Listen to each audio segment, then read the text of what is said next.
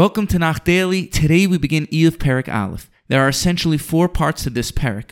We're first going to see about Iyov's prosperity, secondly, how the Satan's given permission to harm Iyov, thirdly, about the tragedy that struck Iyov home, and lastly, Iyov's response to the tragedy.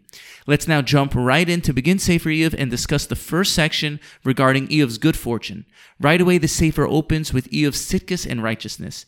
Iyov opens with the famous words of Ish haya be'eretz Utz Iyov shmo, v'haya ha'ish hahu tam v'yasher v'yireh Elokim v'sarmei ra. There was a man in the land of Utz named Iyov. He was a faultless and upright man, a man who feared God and avoided sin. Immediately, the Meforshim are quick to explain how righteous Iyov was. The Alshich notes, it says Iyov Shmo, Iyov is his name, as opposed to say Shmo Iyov, his name is Iyov. Putting the first name first is an accolade only given to the loftiest of tzaddikim. The pasuk also says, V'haya Ha'ish hahu tam v'yashar. He was a faultless and upright man. Rav Schwab explains, some people are born with naturally good tendencies. They don't struggle as much to be good. This person is called a tam, whole and complete, while others struggle with their character flaws and need to work very hard to overcome them. This is what's called a yashar, someone who's straight. Iyov had both these traits. Not only was he born tam, but he worked on himself even further to become a yashar.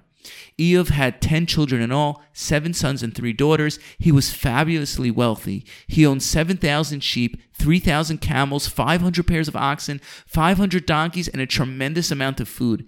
Iyov was greater than all the people of the East. On a daily basis, Iyov's son would alternate days having huge feasts in their home. They would also invite their 3 sisters to join them.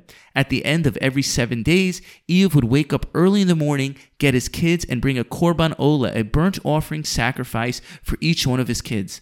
Iyov feared, with all the partying his kids did, maybe they sinned, took their good lifestyles for granted, and became resentful towards God.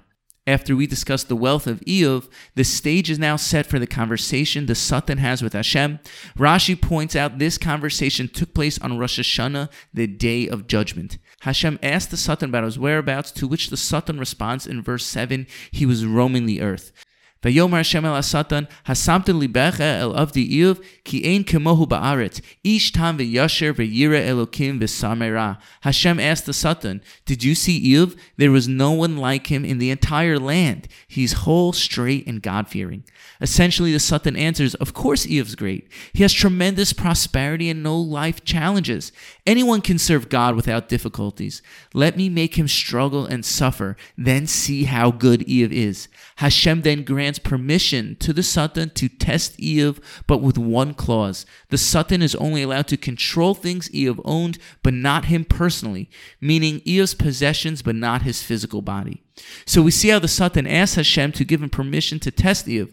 This is important. The Satan on his own couldn't test Iyov. It's only when the Satan was granted permission from God, he was able to cause Iyov harm. Because the Satan is not separate from Hashem. Judaism doesn't believe in like a fallen angel or the devil has free reign to harm anyone he wants.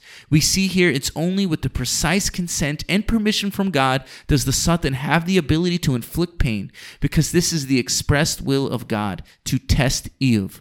The third part of the perek from Pesukim 13 through 19 relate to 4 tests and tragedies the Satan tested Iyov with. Mind you, all this happened in one day.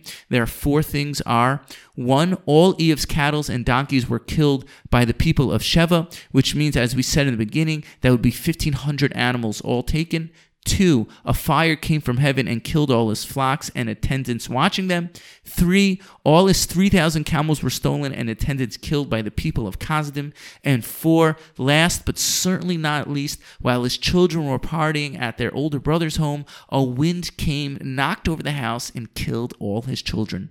The Pesukim describe how these events were told to him one after another by a messenger who escaped from each one.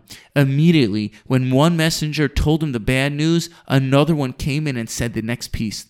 The Malbim notes the first three of the tests are all considered one thing because it was Eov's physical possessions, but the last one of his children dying was an entirely different realm. This is why there seems to be a pause between the third messenger and the fourth messenger.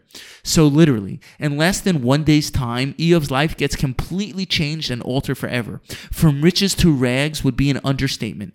Now in the last part of the parak, we see how Eov amazingly accepts these decrees and passes these tests. He viewed all his possessions, including his kids, as separate from himself and therefore did not complain to God about it.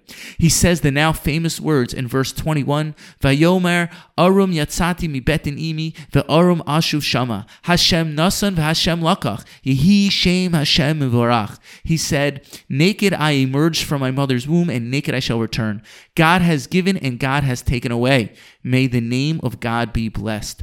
Rav Schwab notes we see Eov used God's name of Yud-Kei Vav-Kei, Midas Harachimim over here, and not God's name of Elokim. This shows that Eov really did not harbor resentment towards God and accepts God's most difficult test with perfect faith. Stay tuned to the next episode of Nach Daily. We'll move on to the second parak. If you think things couldn't get worse for Eov, we'll find out. Thank you for listening and have a wonderful day.